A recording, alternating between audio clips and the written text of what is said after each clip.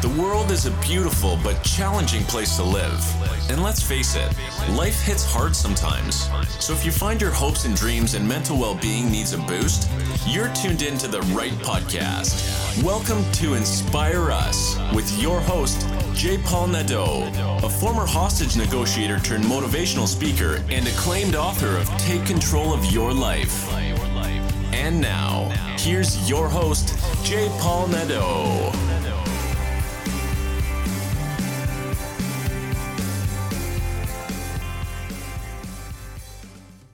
Hello, everyone, and welcome to episode 13 of Inspire Us. I'm Paul Nadeau. Today, I have the pleasure of speaking with Keka Dasgupta.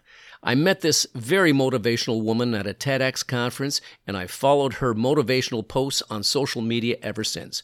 Keka believes in moving people from helpless to helpful through a powerful free currency called gratitude. As a 20-year award-winning PR marketing veteran, Keka has dedicated her entire working life to studying the emotional undercurrents that connect people to people and people to brands. This mom of two has worked with such globally recognized brands as IKEA, Nike, Disney, American Express, and many other Fortune 500s. Her clients have also included various schools and boards of education. Moreover, Keka has served as an instructor at the Schulich Executive Educational Center, Schulich School of Business, York University, and today Keka heads up multiple entrepreneurial ventures. She has founded this platform called Art of Lifing, and she runs gratitude workshops across North America for both students with an anti-bullying focus and corporate audience with a focus on building happy corporate cultures. In today's episode, Keka talks about following your heart, even if it means taking a risk. She discusses how the universe will sometimes push you in the direction you ought to be headed, and it's up to you to listen. She also talks about her anti-bullying programs, empowering children, expressing gratitude, and so much more. I know you're going to enjoy this episode. I know I certainly did. And now, here's my next guest, Keka Dasgupta. Welcome, Keka. I am so glad to have you on. I have followed you on social media, and you are a very inspiring individual. And your approach to gratitude is so overwhelmingly great. And you've always got a smile on your face. Your videos are always uplifting and upbeating. And I thought, I have to have Keka on my show. And I have you. So welcome to Inspire Us. And in today's episode, I want to find out all about you and what you're doing in the world to inspire and uplift people. So I want to know who Keka is. Who is Keka? Where did you grow up? How did you get involved in this? And then we're going to get into sharing your ideas and thoughts with us. Oh, I love it. Thank you so much, Paul. It's just such a pleasure to be here. I'm so excited. So who is Keka? That's a great story to start with. I often describe myself as obviously the Canadian girl, but the Indian girl, because my parents were immigrants that came to Canada in the 60s. And so I grew up in what I would say like dual cultures, So at home, I was in my little India where I had all the beautiful richness of Indian culture and Hinduism. And then I'd go to school and I'd immersed in Canadian culture and femininity and feminism and all of those things. So I always felt like I was so grateful to have the best of both of those cultures as I grew up. And what it did for me as I was growing up is that I was always somewhat different, but at the same time connected with everybody. And so, today when we look at so much in the news around Black Lives Matter and just the awareness that so many of us are having around the experience of somebody who might be a person of color or Indigenous or Black, diversity has been something that I've always loved being a part of and just felt like we are richer when we share with each other. So when I look at my background, I certainly feel like I have a little bit of the East and a little bit of the West and a combination of all those things together that make me me. And then work-wise, I've had a marketing and PR career for 23 years. And I worked at IKEA in-house for a little while when I first started my career. And then I went to an ad agency, DDB, and worked there. Then I became an entrepreneur when my son was born. I have two boys now. And I did one of those things that many people do after working in a career that I absolutely loved over the past few years. I kept feeling like I just need to do something more. I loved marketing and PR for so long, but it felt like it was time to move into a next chapter, which can feel scary for a lot of us, right? So I kind of took the plunge and I thought, I'm just going to follow my heart and do the things that I love. So I was doing the marketing work, but I decided that I wanted to share some kind of a message in the world. And to me, it often kept coming back to gratitude and kept coming back to empathy and kindness and just being able to understand people better. And I think that growing up in two different cultures, it really helped me to see people for who they are because we're all different and we all have something unique to say. From a marketing perspective, I used to really work on learning the magic behind the people I was doing the marketing for. What makes them really special? And so I took that work and created anti-bullying programs at schools and worked on corporate programs for leaders around gratitude-centered leadership. And so today, that's the kind of work I'm doing under a personal development platform I've created called The Art of Lifing. And honestly, Paul, it feels just like my soul's work. I just feel super, super excited and grateful to have this opportunity to share the work that just kind of doesn't feel like work. It just feels like me being me and sharing a message that I just feel like I need to share with the world. I can feel the energy coming from you right out of the computer right now. I can feel that energy and that smile. For all you listeners out there, you can't see Keika's smile, but I certainly can. And it fills the screen. It's absolutely beautiful. You were working in the corporate world when you were doing your stuff, and then you got this idea. And it must have been scary Yeah. at the time that you got that idea of making a change in your life.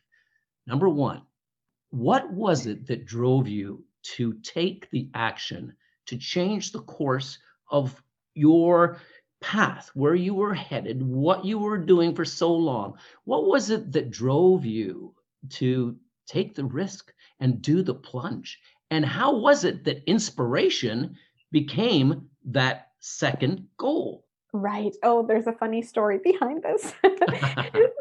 This was a few years back. I had dropped off my kids to school, and another fellow mom and I just connected on the phone. She called me in the morning. She dropped her kids off. She's like, "So, how are you doing? What's on your day today? What are you about to do?" And I was going to go downtown and meet a few clients for some of the marketing work. And I said to her, I've got a full day and I'm heading down, but I just have to tell you, like, this nudge I feel inside of me to be speaking in front of people and doing something more to help people feel better in some capacity is just, I can't escape it. I keep trying to ignore it or put it down on the list because it feels scary. And I almost feel like the universe is pushing me from behind, and except there's really nothing there physically pushing me, but I feel like that push. And she said to me, "Well, what do you need to do to make that happen? Like, what do you want to do?" And I said, I'm a mom. Of course, I've got two young boys. I see a lot of bullying at school, cyberbullying. And I come from a marketing background, and I know that marketing is so pivotal in our lives. It's important. But at the same time, if we don't have a good balance for ourselves, if we take in every marketing message that's thrown to us, those messages are often telling us that we're not enough. Like, our hair isn't shiny enough, we need this shampoo. Our teeth are not white enough, we need a whitener. And we're exposed to 5,000 messages or more a day that are telling us why we need something or we're not okay on our own. And inside of me, I want my boys to feel completely whole and completely enough on their own. And so that was where my motivation came from, is that I want young people to be able to know that, yes, you can use the shampoo and the teeth whitener and all these other brands, and that's fine, but you are enough. Deep inside of you, you're enough. And when we feel that way, I wholeheartedly believe that that is when we can stand in our own strength. We can stand up for somebody else. We can be that person who stands up when they see bullying against somebody else because we have confidence in ourselves. And, it's like, no, this is not going to happen in my presence. Or we don't feel the need to be mean to someone else and pay our hurt forward because we're standing in our own. And so I knew that gratitude and empathy and kindness, all of that together, if we could share that message with young people, I felt like I could really make a difference. So I said to my friend, I think I want to do some anti-bullying programs at schools. And truth be told, I'd been thinking about this for a while, but I had never said it out loud. It was a little too scary. So that day, my friend said to me, well, what are you waiting for? And I thought, oh my God, I don't have a good answer for her. Yeah. So I sat in the school, right? So I sat in the school parking lot. I went onto Facebook and I put a note out and I said, I have an anti-bullying program that I want to put out into schools. Do I have any teacher or principal friends that would allow me to go into the school and beta test my program? I'll do it for free. And I would just love to be able to sort of, see if this resonates. So my hope at the time, Paul, was that maybe one or two people might say, oh, I'm kind of like, sure, I'll think about it and we'll see what we can do and maybe make a connection for me.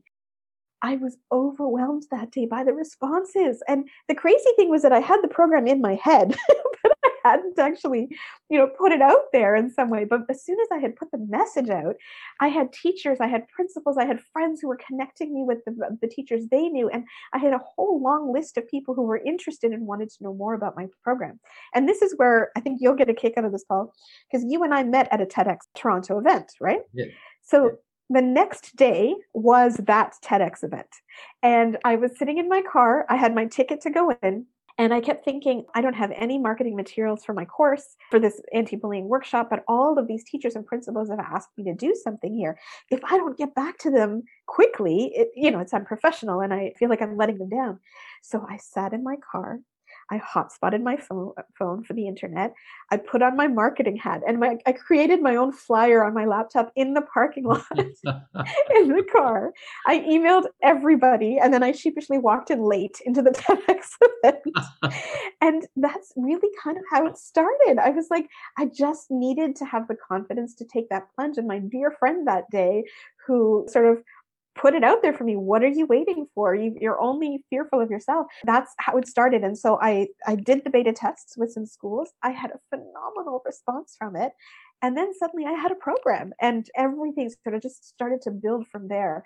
But it was just this incredible experience. And the crazy thing was, doing those anti-bullying workshops at the schools actually then inspired me to get onto the TEDx stage. And that program inspired my TEDx talk that I then delivered at TEDx Windsor a few years later. So that's how the universe works, right? When you feel like you need to do something and you actually listen and acknowledge that calling, you just have to take the baby steps to do it. And that was the biggest lesson I learned from all of that. I love that. And you've touched on so many important things that I would like to explore a little further. And that's the little voice in you that was telling you that you wanted to do something different, that you really wanted to make a difference in the world. And at first, it's scary listening to that kind of a voice, but you had a friend that you shared your thoughts and ideas with. And she very, very nicely just said, what are you waiting for? So when you have the universe and a close friend telling you you're on the right path, do the work, take the risk, and make the move, I think that's absolutely beautiful.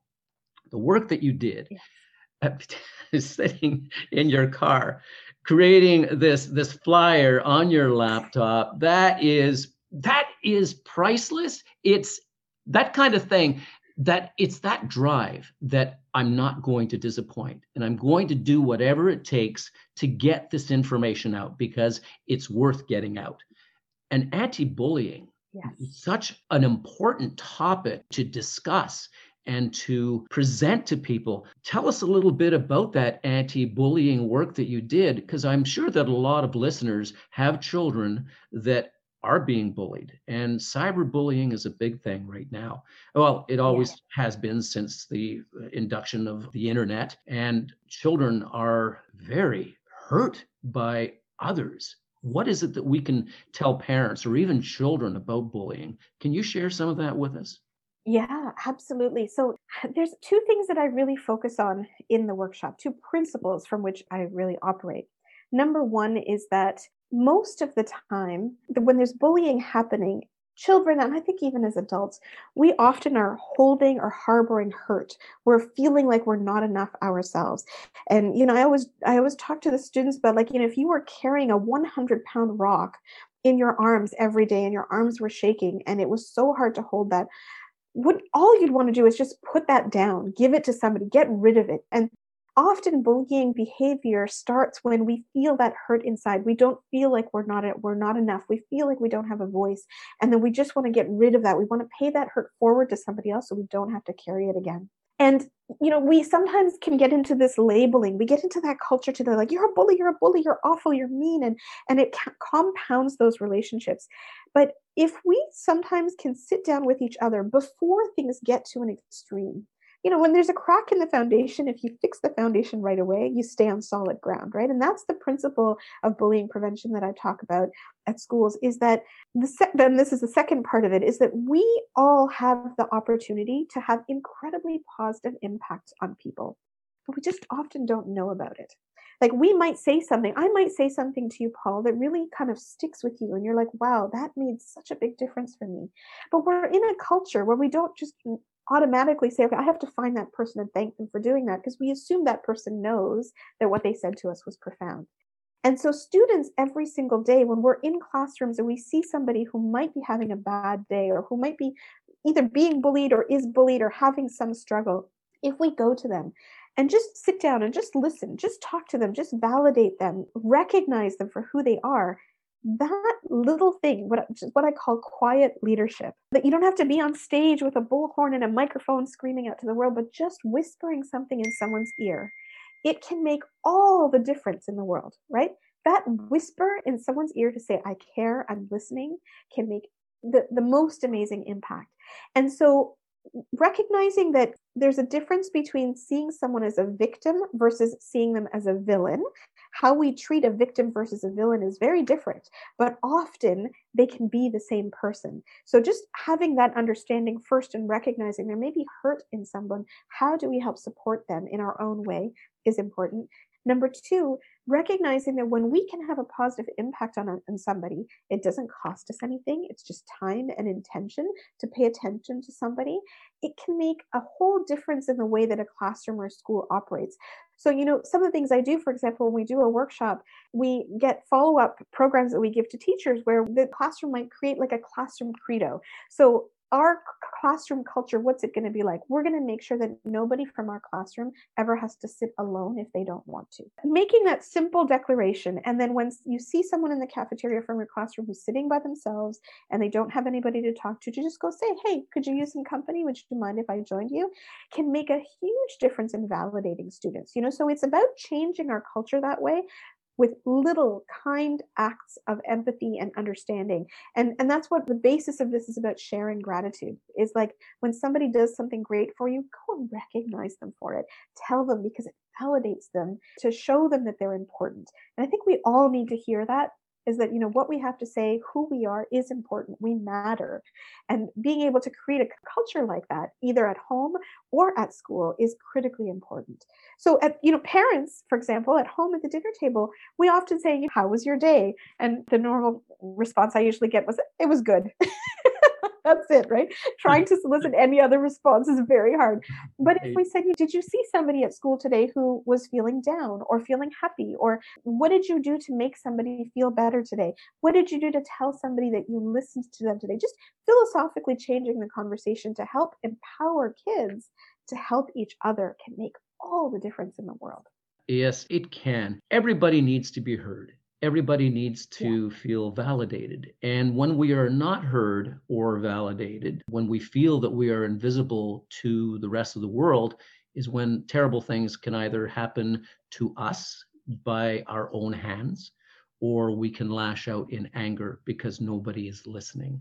Yes. And as a former police officer, I've seen both. I've seen where people who have not been heard, where they were ignored, where they were unvalidated, either ended up harming themselves or harming other people. So that kind of work is just profoundly amazing. And yes, get children to say a kind word to someone, to recognize that somebody is sitting alone. We don't know what's going on in people's lives. Yeah. remember when I was in my early 20s, I was working for the police department and I came across this little plaque in a shop that I ended up buying.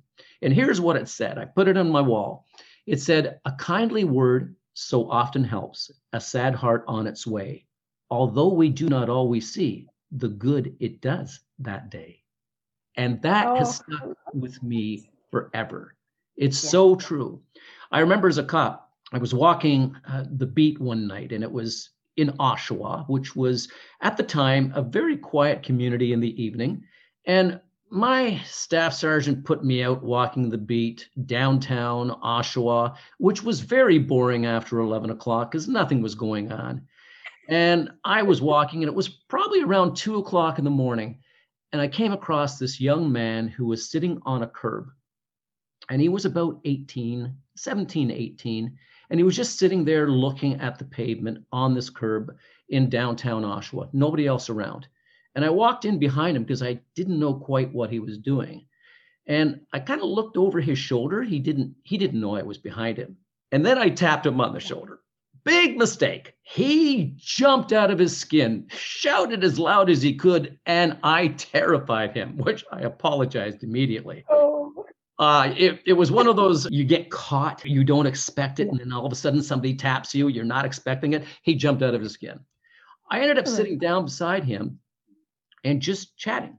And that conversation was about 15 or 20 minutes long, and he broke down and started to cry. And what he told me, Keika, was that he had been sitting in that spot deciding how he was going to kill himself that night Oh, until I came into his life. I remember that story because it moved me. And I got a yeah. cruiser and I talked to him some more, and I brought him to his parents. We all talked together and they gave him the help that he needed. So we don't always know what's going on in somebody's mind, but the fact that we can ask Yes. and start these conversations is amazing. Yeah, exactly. It's so true. And we live in a culture, I think, which is what I'm hoping to change, is that we live in a culture where we often wait until the person walks out of the room, and then we say to the others, "Oh, isn't he amazing? Love that guy," don't we? But we don't often say it to them specifically, and we work on the assumption that they just know. And this is one of the things that I share in the workshops, and I've actually shared in my TEDx talk. It was a story about my mom. I lost my father when I was in high school, when I was really young in an accident. And I never really got a chance to fully say goodbye to him. And it was always one of those things where I realized that life is so precious that we just really need to take advantage of every opportunity. So for years after that, I kept thinking, I can't lose my mom like that without letting her know how I feel about her. And honestly, Paul, it was purely selfish on my part to share with her how I felt, because I just wanted it off my chest. I wanted her to know the impact she had on me and how amazing she was as a mom. So one day I actually sat down and I wrote a living eulogy for her. And again, very selfish on my part, because I thought, if the day comes when I lose her, I don't think I'll have the strength to find these words right now, and I want to do justice. So I wrote it for her, and then I came to read it to her. And this was one of those things, like, life happens as it is. I was so excited to read it to her. I brought it to her house. She's cooking in the kitchen. The exhaust fan is on. My kids are running around, and I couldn't wait. I'm like, "Mom, I need to read this living eulogy to you." So I poured out my heart as I'm reading off my computer. And when I finished, my mom looked at me and said, "That's really nice, Keika. Thank you." And I thought, okay, good. She knows. Now, a year later, just before her birthday, I'm talking to my mom and my brother, and I say to my brother, I feel so much better now that I know, after writing that eulogy for my mom and reading it to her, that she knows how I feel. To which my mom says, in her like really cute little Indian accent, she says, "Eulogy? What eulogy?" And I realized at that time she wasn't paying attention to what I was reading that day. She was too busy. Hence her response. Answer response. So then I said, "Okay, we're going to make a pact. I'm going to email you the letter. You have to promise me you're going to read the letter. And then after that, we're just going to have a conversation where you tell me that you've read the letter. Because then at some point in your life after that, if you forget it, I'm okay. I know that at some point in our living years, you knew how I felt about you." So she said yes. I happened to call her the next day, and it's her birthday. And her reaction, Paul, to reading my letter is actually like what changed everything for me in terms of understanding the power of gratitude. And it's really been kind of the inner driver of what changed my work. Was that when I called her and I said, Mom, did you read the eulogy? And she said, I did, Keika. And I was going to call you, but I didn't, because I was so overcome by joy. I was reading this letter and I thought, this is the greatest gift that anyone has ever given me in my life. And she said, I didn't know if I should cry or I should laugh or I should dance. And she said, I want to go out to all my neighbors. I wanted to show every single person this letter and say, look at what my daughter wrote about me. Look at the impact, she said, I had on her. But Paul, I see her every day. She's my best friend. I tell her I love her every day. I was like, how could you not know this? Like, how is it possible that for all these years you didn't know that this is how I felt about you? And that was the moment for me where I realized the power of sharing gratitude. This was like, to me, it was the unexpected side effect of gift and gratitude. Was like, she was so happy that it made me so happy. And then suddenly I was like, I wanted to go out to everybody and say thank you in some way and get that same reaction somehow, you know? And this is what I talk about with the kids at school, is that sometimes it's a simple thing that feels so obvious to us, but it's not always obvious to the other person. And I dare my kids when I talk to them to go out and try this and see what happens. And I've had incredible responses from people when they've done this and said, you know, could have never imagined how big that impact was, how much it meant to the person when I shared that gratitude with them. And like, that's the thing for us, right? I often share how, you know, this is the kind of movement that happens one person to another. And I use an analogy where I say, like, if we take a candle, let's say I have a candle and I've lit my candle because I'm believing in myself, I'm trusting that whisper, I'm listening to myself, and I come and I light your candle. My candle has not become any more dim. Like, it's not darker as a result. Now we have twice the light between the two of us. And now if you light someone else's candle and I light, and we continue to do that, imagine how bright the world could be when we have a million candles, right? So ironically, we can send a Tesla into space, we can send a rover to Mars, but we can't light a million candles all at once. That's a job that has to be done one by one. And when we do it, we brighten not only our day, but everybody else. And that, to me, is what I really think, like, that art of lifing, this movement, that's what it's about. It's about lighting our own inner candle and then lighting other people's around us as well. That's beautiful. Lighting our own inner candle. Leonard Cohen, you just reminded me, and I've mentioned this on my show before. Leonard Cohen, the late Leonard Cohen, great songwriter and artist. He wrote a song and performed a song in 1995, I think it was. It was called Anthem. And in that song, one of the lyrics was, there's a crack in everything, but that's how the light gets through. And everyone has cracks, but everyone also has that light that you're talking about.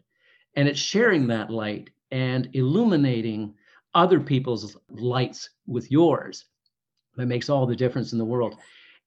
I really like what you said, everything you said, but to touch on one of the things is that person leaving the room and then you start talking about how great they are. Isn't it sad how many people will die never knowing what good things were said about them? That is a sad reality that needs to be changed. If we're going to say something nice about somebody, let's make sure that we include them. We don't talk about how good they are behind their backs. Let's talk about how good they are in front of them and share that wonderful. That's right. Let's share that, how special you are. And that eulogy. When you told me that story, I was laughing because, there you are in the kitchen. There's noise going on, and you're reading your heart out to your mom. Beautiful thing. And she, yes, dear. But it wasn't until later she hadn't heard you. Let's make sure that you hear those wonderful things. And what a difference. And this was the crazy thing, was that when she said, that's great, thank you, I didn't think anything of it, because I thought she already knows this. And that was the crazy thing, is that when her reaction a year later was so profound, I thought, how could she not know this? And then that's when I realized we just don't share it that way, and we have to start doing it. Like, we really do. Let's Yeah, let's tell somebody. What is so beautiful about that story? So many things, but it was the best gift that your mom ever received. No diamonds, no jewelry, no cars, no houses could ever compare to the connection that you made and to the message that you gave your mom, that you were grateful for her and that you loved her. Right. And it's words like that that are the most precious things to people. And I love that idea. I'm going to use that. I certainly am. Amazing. And your mom Yeah. just wanted to tell the whole world, look, I matter. I not only I knew that she loved me, but this is wow, over the rainbow. It's beautiful. This is the thing that it can span across every part of our life. So, we've talked about schools and doing this at home with our loved ones, but this is why I've taken this message on the corporate side too, is that so many studies have shown that when people feel like they're appreciated at work, when they feel like they're thanked at work, they work harder, they take smarter risks, they will stay longer with the company, like all the things that we as companies in the HR world want for our people. And yet, most studies have found that gratitude is one of the last things people tend to feel at work.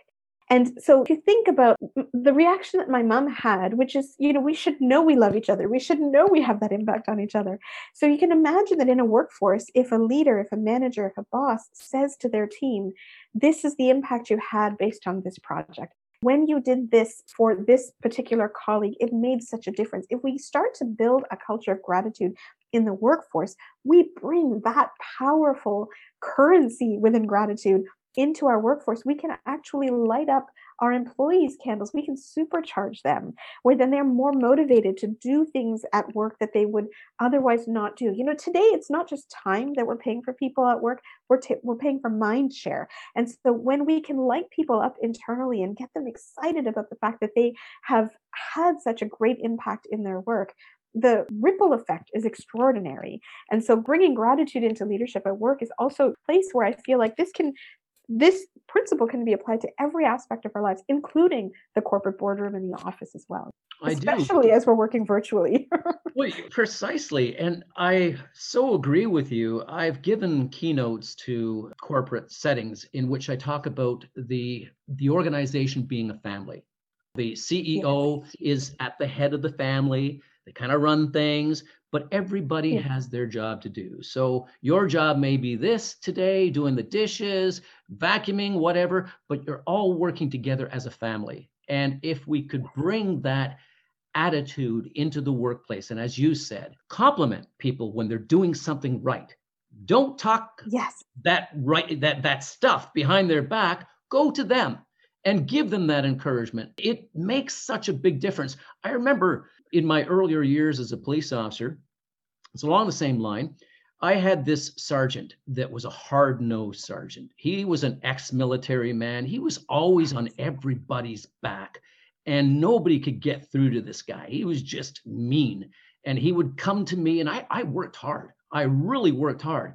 But he would say, are you messing around? He would use some terrible language. Are you doing the dog? And no, sir, I'm working hard. And he was always on my back. And I picked up a book. And the book was, I think it was 39 Keys to a Happy Life or something like that. One of those was, why don't you compliment somebody? A genuine compliment to someone. Right. And so I read this and it made an impact with me. And I remember going to him. It was during a midnight shift and it was about 3:00 in the morning. And he was sitting there with a stern face at the front desk. And I was there alone. And I gathered the courage to say something nice about him.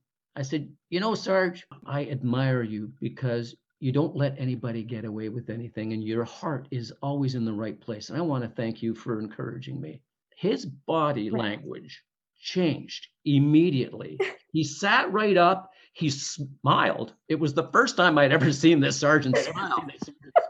And from that day on, he treated me differently. And it was just finding something that was genuinely good in him and complimenting him makes such a big difference. So yes, our employees can be encouraged to do more.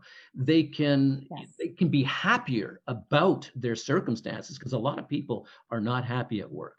Let's create an Yeah. environment Absolutely. in which people are happy to be there because they feel like they are connected to everyone else. Yes. Yeah. Most definitely. Yeah. And it feels like a small thing and it feels like a simple thing. So sometimes it's hard to imagine the impact.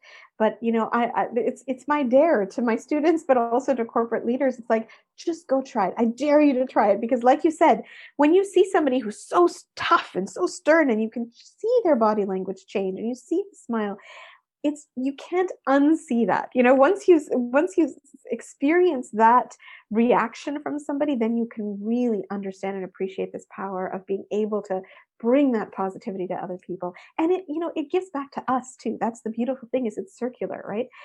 It's exponential in terms of how much it can help all of us involved. So that's the thing that we need more of right now. We do. And there is the theory of reciprocation, that whatever we give, we usually receive in return. So if I'm walking down the street and I give somebody the finger, likely they're going to give me the finger back. Right. If I walk down the street and I smile and I say hello, they're likely to smile and say hello to me as well. Exactly. What I Yeah. give is what I usually get. And I'll tell you, Keika, that attitude saved my life in the Middle East when I was about to be killed. It saved me from some severe beatings as a cop, because I would treat everyone with dignity Wow. and respect and listen to them.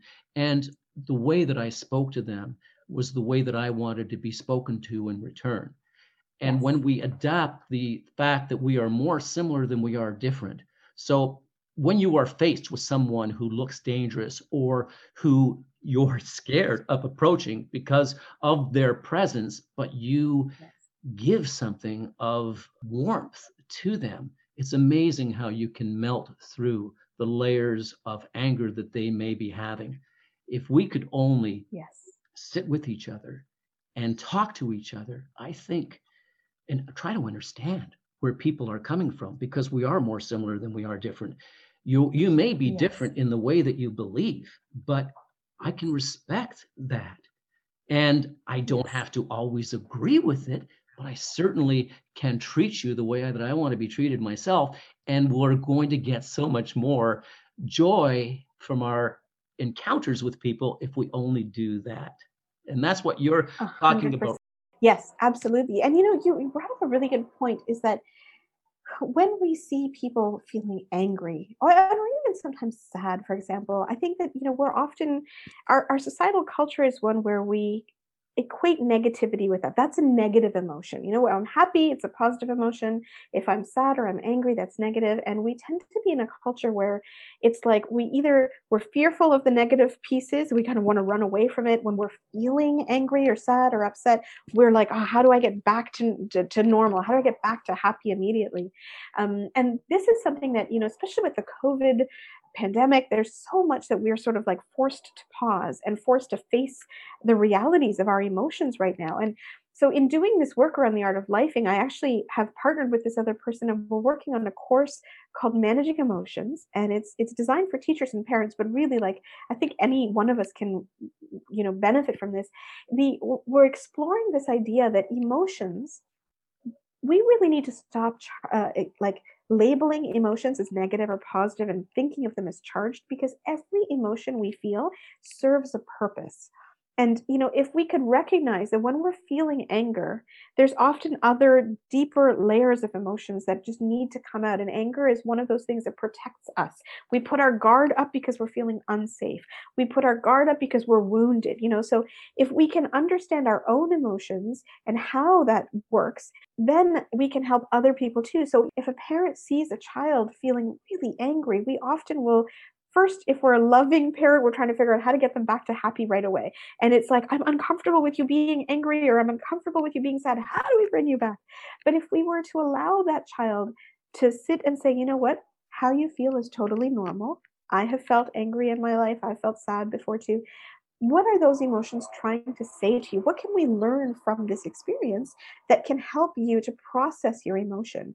And knowing that even when I'm feeling sad or upset or angry, that there's light at the end of the tunnel. I'll get through this and I'll be okay. But I'm just going to acknowledge that I'm feeling this right now and I'm going to work through it. That in itself, I think, could help us to find more strength inside of ourselves.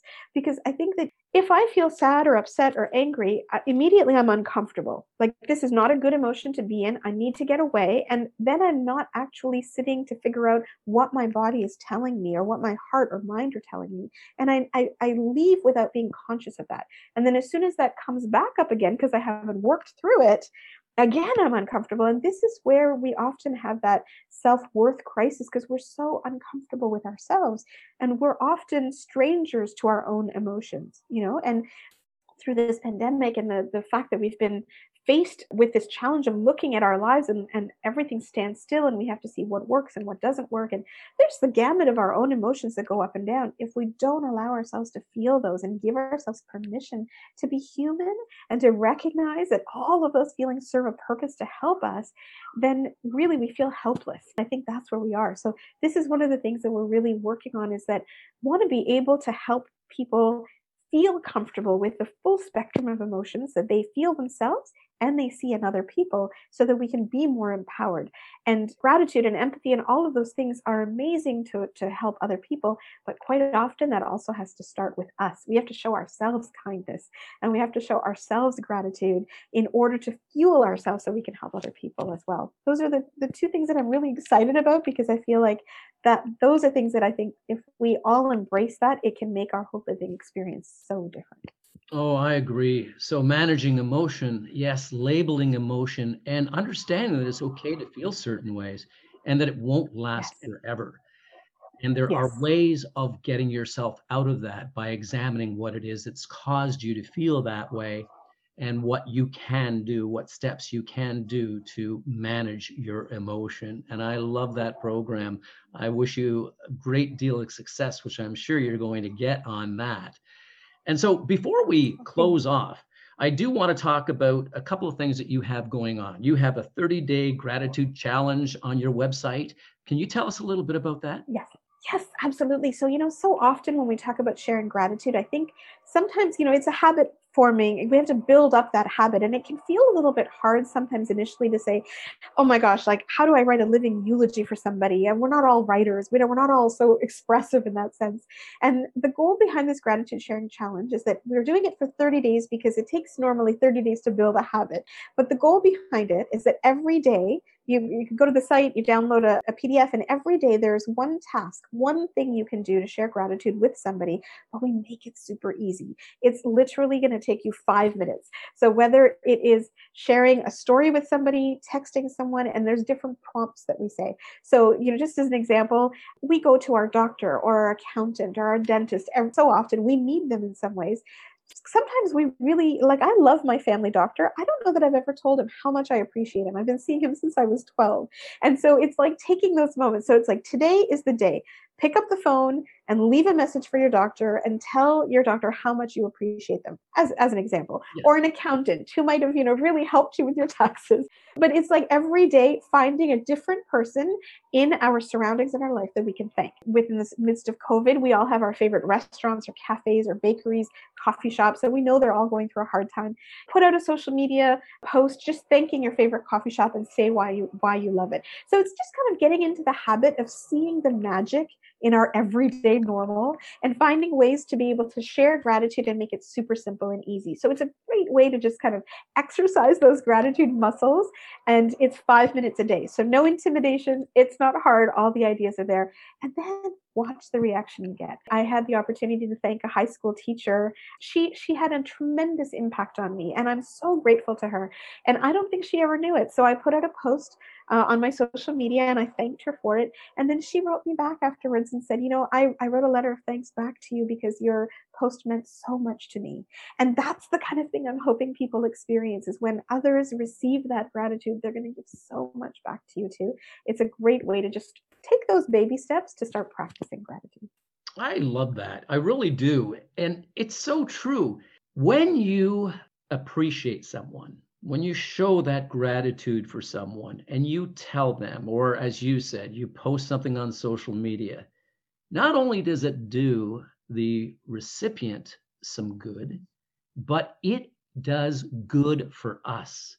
When we do a Yes. kind action for someone, when we really open ourselves up or communicate with someone and tell them how much we appreciate them, it makes us feel good. So it helps our mental wellness by helping the mental wellness of other people. It's so magic how that works. When you do a kindly act for someone, you feel good about it. And not Yes. only are you improving their life circumstances because you never know where they are in their lives, or they may never have thought that you appreciated everything that they had done for them or the relationship that you have. But when Yes. you sit there or you stand there or you just send them a message, when you connect and you say it, it makes you feel good and it makes them feel fantastic. I like that. I love that. Exactly. So everyone listening out there, this is Keika Dasgupta, and she has a website, The Art of Lifing.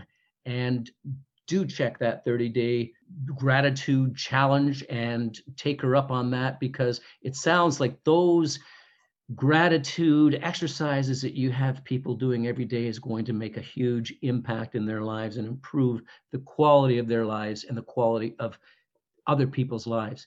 Before we go, I want to ask you, you have inspired us throughout this entire program, and thank you for that. Couldn't you maybe give us one or two other pieces of inspiration before you go?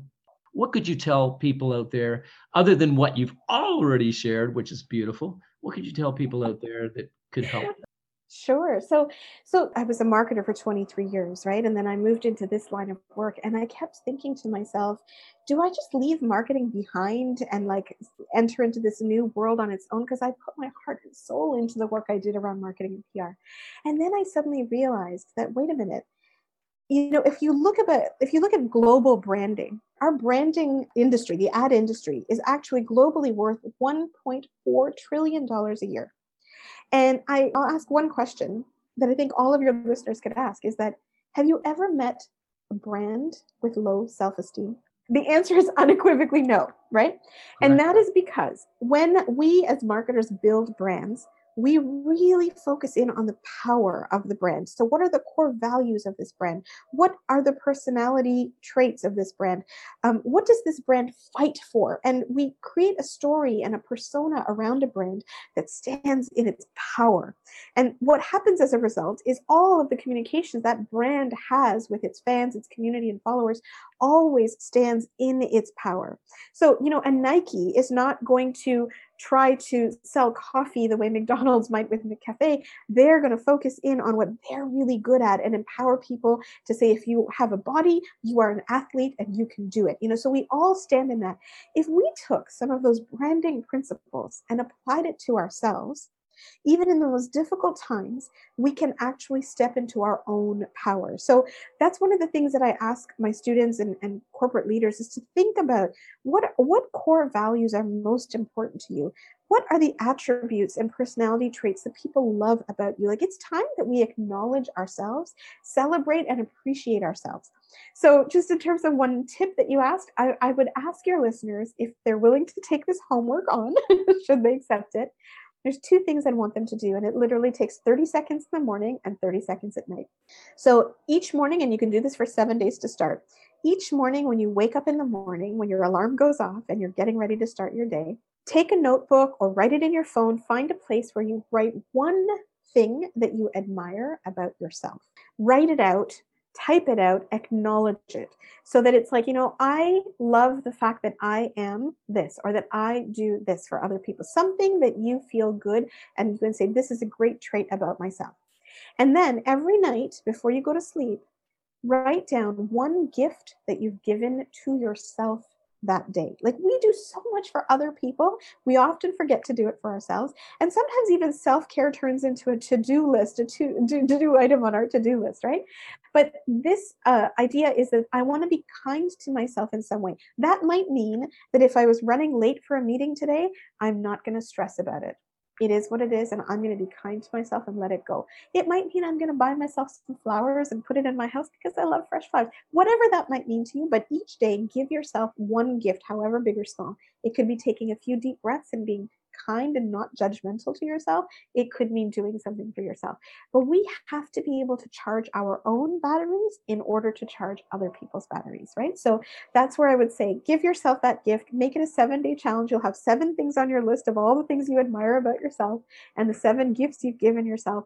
And if you like it, then keep doing it every day.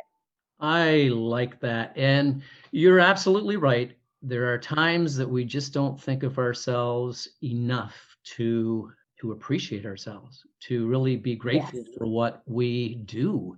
We have to be grateful for what happens to us, the great things that happen to us, but we also have to look deep down inside and say, hey, you know what? You're doing that all right. You're doing that good. And it only takes a few seconds. Keika, thank you so much for coming on and for sharing your inspiration with us and for inspiring us.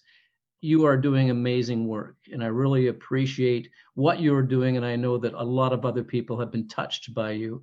You showed amazing courage by changing your career and following that instinctive piece of you that said, step out there and take a chance. And bless your friend for encouraging you to do that. I'm so glad that you came on the show, Keika, and for having met you in the first place. Continue inspiring people. And thank you for coming on today. Thank you. That was just an absolute pleasure. Thank you for doing all the work you're doing. It inspires me equally. Really appreciate you. Thank you, Keika.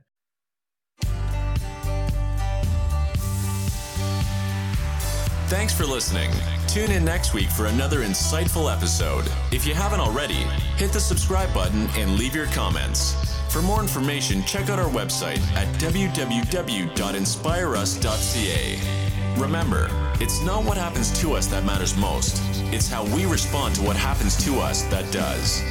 Stay strong and resilient.